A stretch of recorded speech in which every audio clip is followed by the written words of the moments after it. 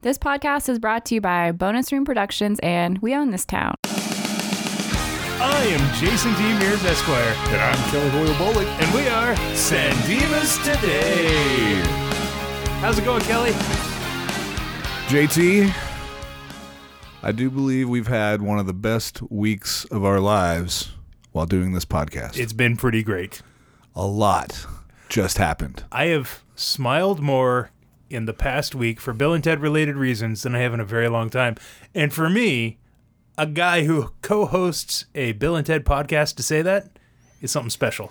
Incredible. So just to fill our listeners in, this is not a regular season episode. We'd tell you we would pop back up if we had some goods to give. And boy, do we have the goods. We have the goods. We have the goods. This is something that we've been trying to land this for a long time, make it work, and it absolutely happened. So today, you're going to get to listen to our interview with Dr. Amy Stock, otherwise known as Missy. I mean Mom. Oh, man. Yeah, it's just great. It's just great. It's a really cool interview. You get a fascinating look into her life process, her career, what she's up to now, what she's been through, her feelings on the character of Missy. It's just great. Yeah, she was so gracious to give us the time. I just still can't believe we did that. I know. Really cool. Also, other big Bill and Ted news. Alex Winter's been popping up in several places as Bill S. Preston Esquire. Yeah, Bill S. Preston Esquire made his Jimmy Kimmel Live debut. Yes. He also was heavily featured in a Super Bowl ad. Yes. Which is so cool. So cool. I mean, I'm not necessarily a fan of Walmart, but kudos to them for that excellent advertisement. Yeah, and it was just great to see him back in character. Mm-hmm. The whole Kimmel sketch was amazing. Yeah, so good. And, you know, it was Bill. Yeah, and it like you saw him as adult. They're calling him Old Bill. I kind of take umbrage with that because I'm pretty close to his age, but I guess Old Bill makes sense. He totally rocked it. It was the character, and I'm so excited for the movie. I've watched that ad online like 20 times. Just to see his smile. And it's glorious. Just glorious. Another cool thing that I learned this week, I listened to this podcast called The Rewatchables. It's on Bill Simmons, The Ringer network. Hey, Bill Simmons and The Ringer, look for the San Dimas Today bump because you just got referenced here. So boom. Yeah. Yep. We're calling you out now. Yeah, getting the San Dimas Today bump. Anyway, they were talking about the movie Heat. They had dropped some casting research that they had done, some casting knowledge that the role Vincent played by Val Kilmer, Keanu was actually offered the role first. Man. Then they brought in Val to audition, and I think he outdid Keanu and won the role. Maybe. I can still see Keanu rocking that role, especially he looks. Sure. Yeah, I think so. I think there's a world where that would have worked great. And it kind of makes sense too because at the time, I mean, Val Kilmer's always kind of looked like he was 40, except in the 90s, he went from. In the 80s with like Real Genius in those, he looked like a handsome 20-something young man even when he was playing a teenager. As soon as the 90s hit, he looked like he was 40. Yeah. Right? And then once 2000s hit, he was like 60. And, it's cool. I mean, like he's an incredible actor, but I think that role of Vince in Heat, if it would have been played by a character that looked even younger, might have even made more sense. True. Because he was definitely the immature guy who looked up to Robert De Niro's character. Yeah. Yeah. I think I could have seen it work better if the Robert De Niro character was maybe played by somebody else. Oh, yeah. Yeah, I can see that. Which I think they were saying, like, Lawrence Fishburne was considered at one point. No, I could not see Keanu Reeves and Lawrence Fishburne ever working together in a film. Yeah, I don't know. That would never work. Those two on screen together. Nope. Yeah. And if he would have done Heat, I was looking at IMDb and, like, what he was acting in around that time. It's interesting to think of what projects he would have turned down because like Johnny Mnemonic came out around the same time as Heat. So maybe he filmed that instead of Heat. There was also like A Walk in the Clouds. I don't know at what point, the Point Break 2, or not Point Break 2, Speed 2 incident came up because he was essentially blackballed for a few years. Right. Because he didn't take that role. Yeah. But he also knows how to read a script and he knows when that script is terrible. So Speed on a boat? Yeah. All in. Yeah. Sorry, Jason Patrick. Anyway, okay. Enough with our Heat podcast will be coming later on this year. Right. Anyway, we want to, I guess, take you to the interview now. Why wait any longer? Yeah. Sorry for everyone. Enjoy our discussion with Dr. Amy Stock. Excellent! Amy Stock, thank you so much for being here with us. You're more than welcome. It's my pleasure. We're so excited. We got a lot of ground we want to cover, but I was just wondering if you could tell us first how you got into acting. How I got into acting, boy, that's a novel waiting to be written. I guess when I was in, this is the story I usually tell, when I was in second grade, we had career day, and I came home from career day all excited and promptly told my mother that I was going to be a movie star. I think that's the day she started to turn gray. But honestly, I never wavered from that all through elementary school, junior high, high school, college, and grad school. I did nothing but theater and choirs and music and just started that way. And I also remember when we were graduating from high school, we had a really good group of theater kids at Euclid High in Ohio. And one of my best friends at that time asked me what I was going to major in college, because we were all going to college. I said, well, I'm going to major in theater. And he looked at me like I was crazy. He said, you're allowed to do that? I said, yeah, my parents are fine with that. So, because his weren't. And I felt really bad for him because he was a really good performer. After college, I went to Ashland University in Ohio with my BA in theater, auditioned my senior year for the American Academy of Dramatic Arts in New York. My mom saw the audition notice and she insisted I go and try out. So I did, and I got in. So I went to New York for a year and studied there, became extremely homesick. So I came back to Cleveland and started working, started modeling and teaching at a local performing arts little place. And my modeling eventually led me to Chicago. So I moved to Chicago, was there for a year, did some commercial work and modeling and theater. Got my SAG card in Chicago because I shot a national commercial there, which was cool. And that's where I had the audition for Star Search. When I got on that show, I moved out to Los Angeles during the taping of all of that with a friend. And that's pretty much the start of it all. Wow. I was on Star Search. I won, unbelievably, 5 times in the regular season and made it to the semifinals. But on my last regular show, competition, the one where I lost, this woman comes up to me backstage and she was one of the judges, and she introduces herself and she goes, "Hi, I'm Sue Cameron and I'd really like to represent you." Wow. I went, okay, wow, these are great in Hollywood. I had no clue. So that's how I got my first agent. It was an extremely good agent. And from there, I just started auditioning and getting work. And I was very lucky. Let's put it that way. We saw one of your earlier roles was in Summer School, right? With directed by Carl Reiner. Is that correct? Yes. What was that like? How did that work? What was the audition like? Was it just kind of normal and then show up and you're doing a movie with Carl Reiner? Or what was that like? Pretty much. Yeah. It's really funny, guys, because now that I'm older and I'm looking back on the work I did, I'm kind of flabbergasted with some of the people I've worked with. But going through it at the time, you were a working actor. You went to an audition. If you got a call back, great. And then if you got the job, fantastic. But the one with Summer School, it was a cute part to begin with, and it was fun to shoot. But I grew up watching the Dick Van Dyke Show with Carl Reiner on that show and thought he was just a comic genius. And when I got to work with him, I watched everything he did. He was so energetic, so caring towards Mark Harmon, because I think that was the first comedy that Mark Harmon did. And he was a little nervous about it. But this is the way Carl Reiner would direct. We were out in a parking lot at his school shooting. And Mark and I were in the parking lot by the car, and there was a set of bushes off camera. So what would happen is Carl would hide in the bushes. We'd do a take. He'd run out of the bushes, give Mark a direction or something, tweak something, run back into the bushes. I don't know. He just wanted to be close by. I don't know. He was very intense that way, and it was really an honor to get to work with him. That's great. It's amazing. He's still going strong. They just did an oral history looking back on The Jerk, and it was a great interview. Now, was Summer School, did that film before or after Excellent Adventure? Oh gosh, I believe that was before. Okay.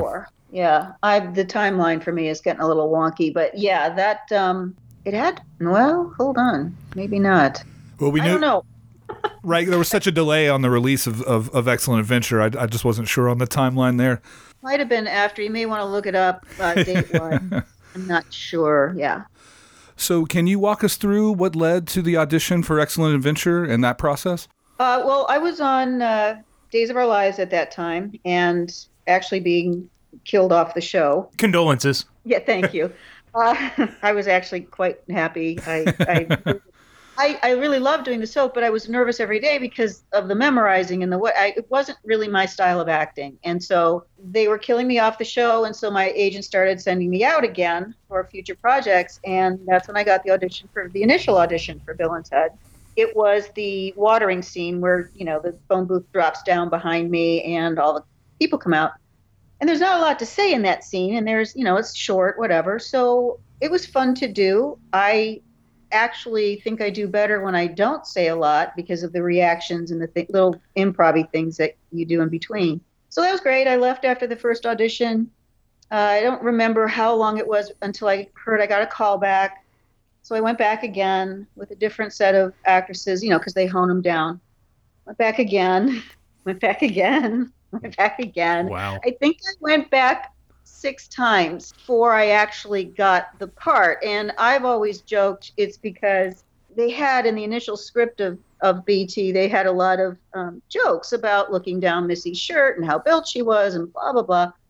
Well, I wasn't built at that time in my life. I just didn't have the chest for it. And every time I went back, there was another set of really beautiful young women with great bodies. And to this day, I just keep saying, I think why I got the part is because every time I went back, I did something just a little different and I tried to make them laugh.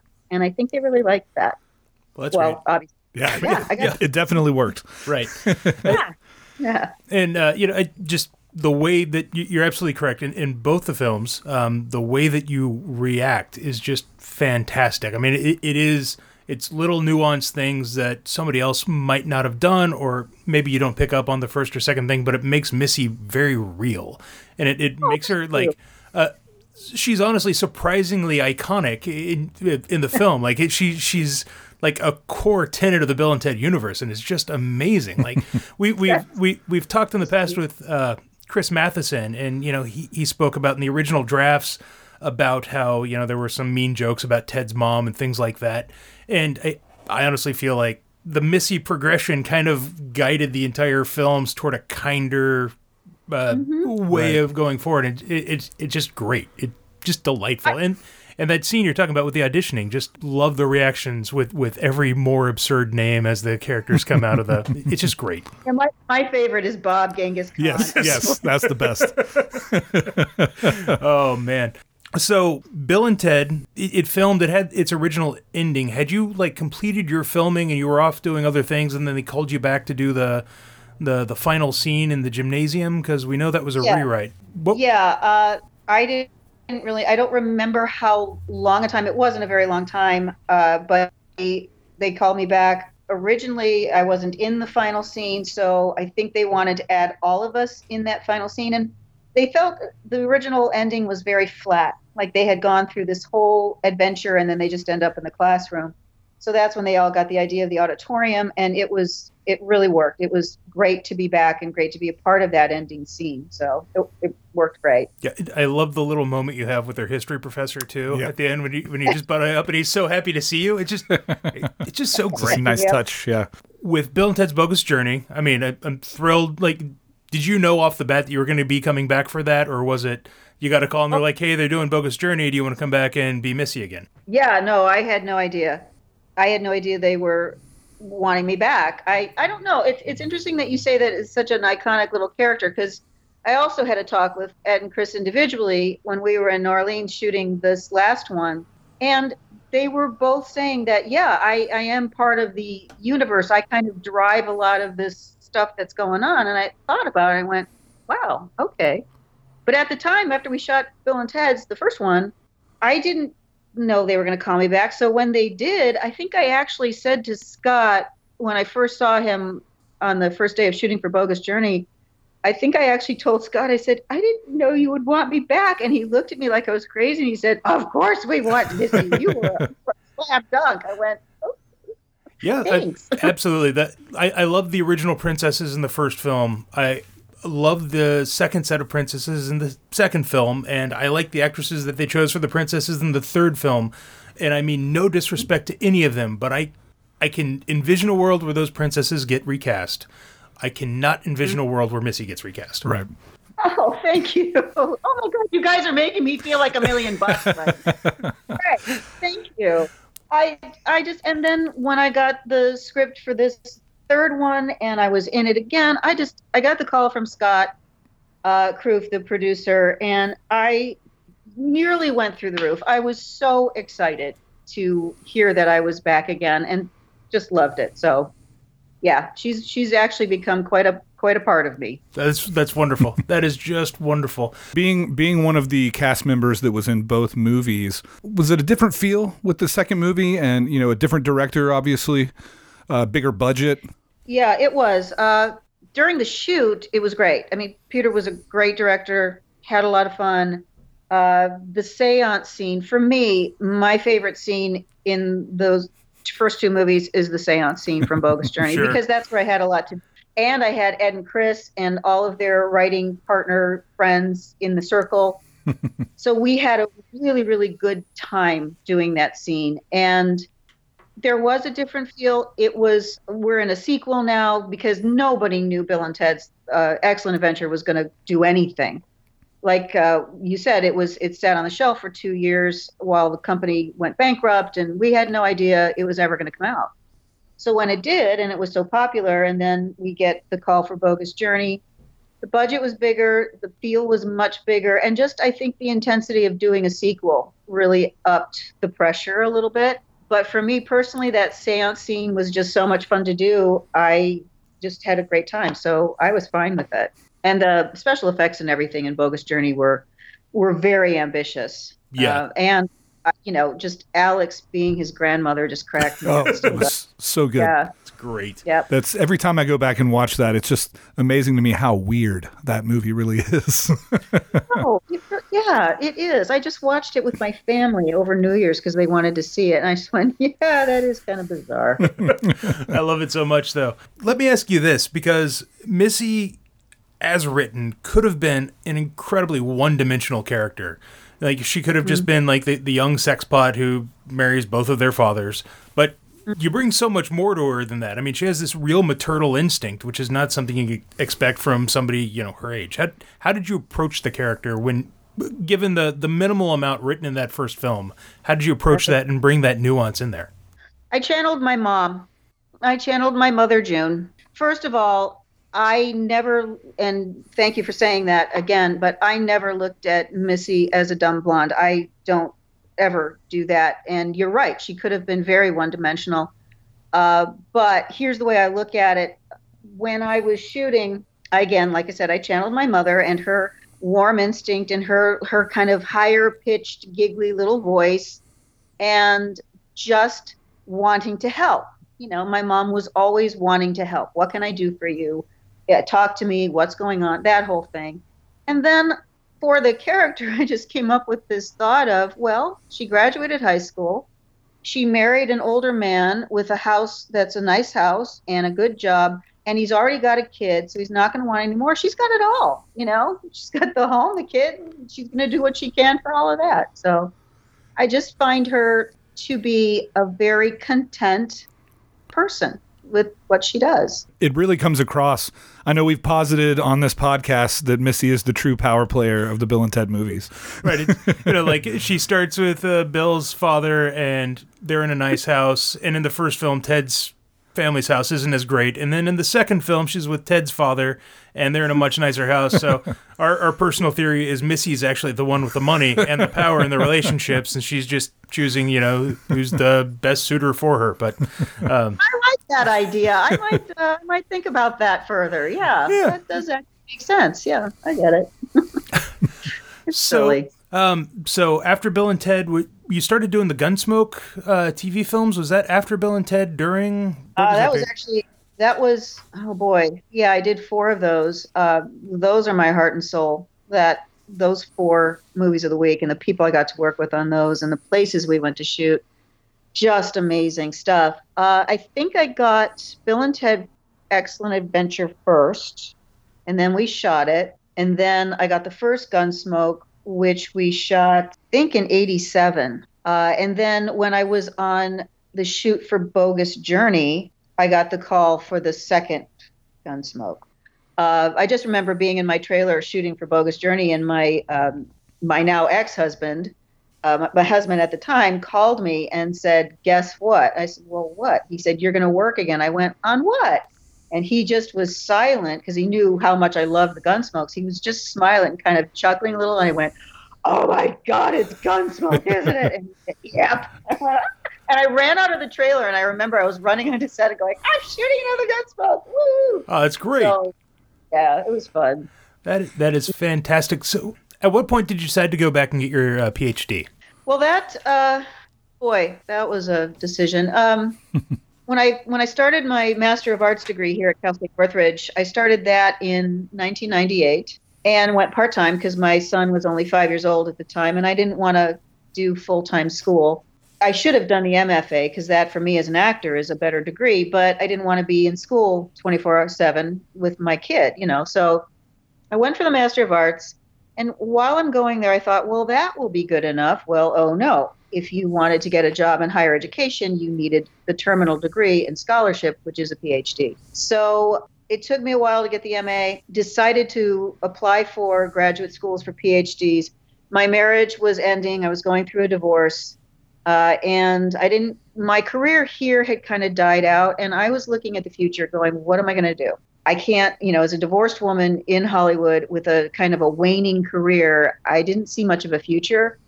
So that's what spurred me on to apply. And I got accepted to Ohio State and then U of I. And so U of I offered me a full ride scholarship fellowship. So I took that. I moved to a house in Champaign-Urbana. My ex-husband moved to a house in Monticello. So we were really close.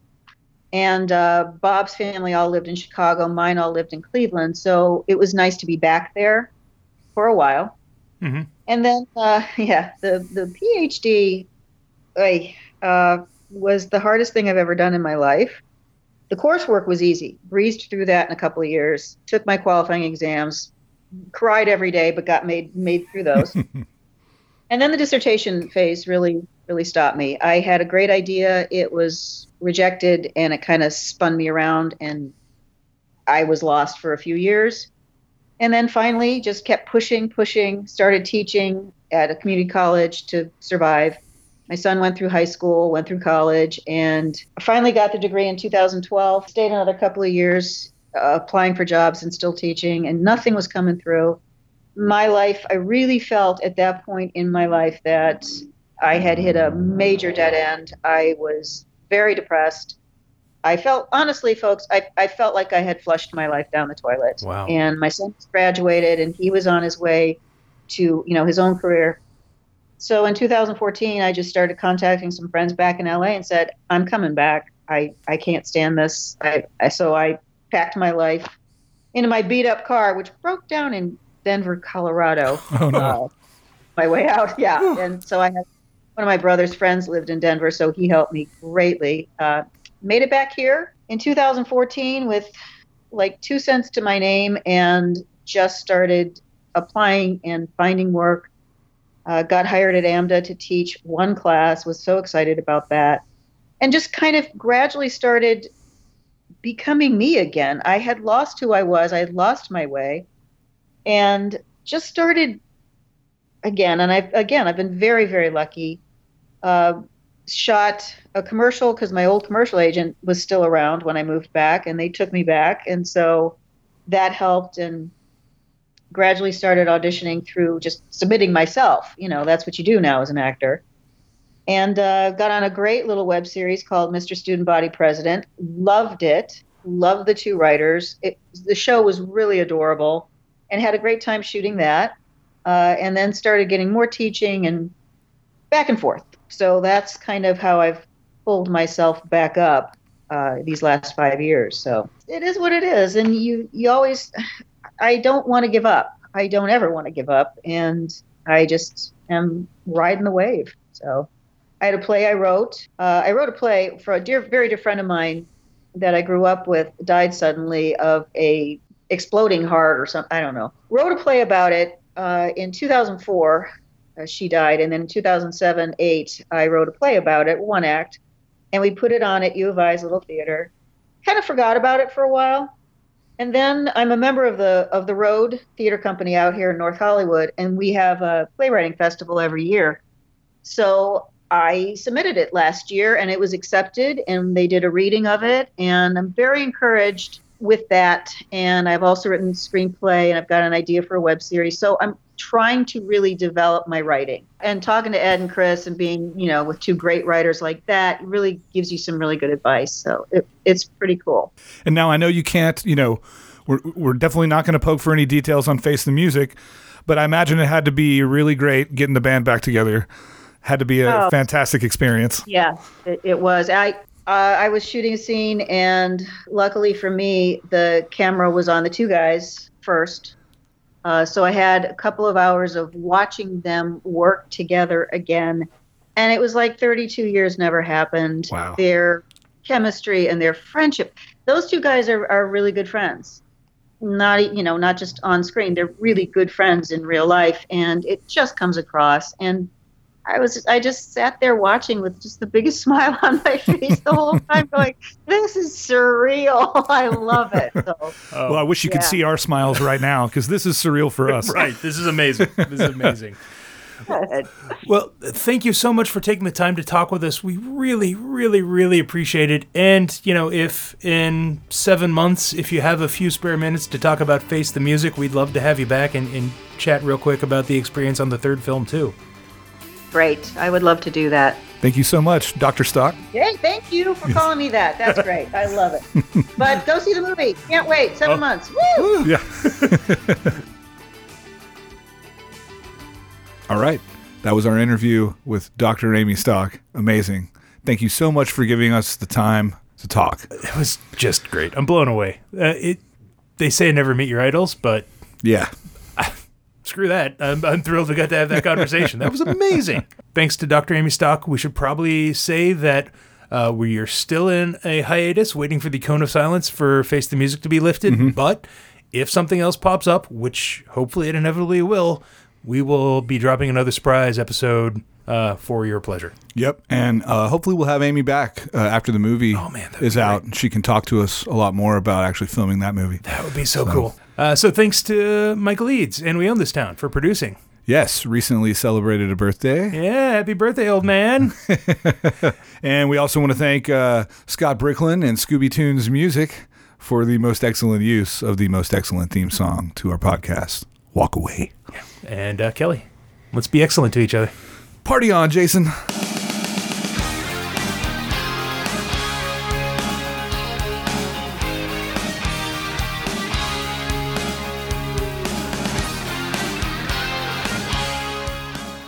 Well, it's nice to meet you all. There's sodas in the fridge.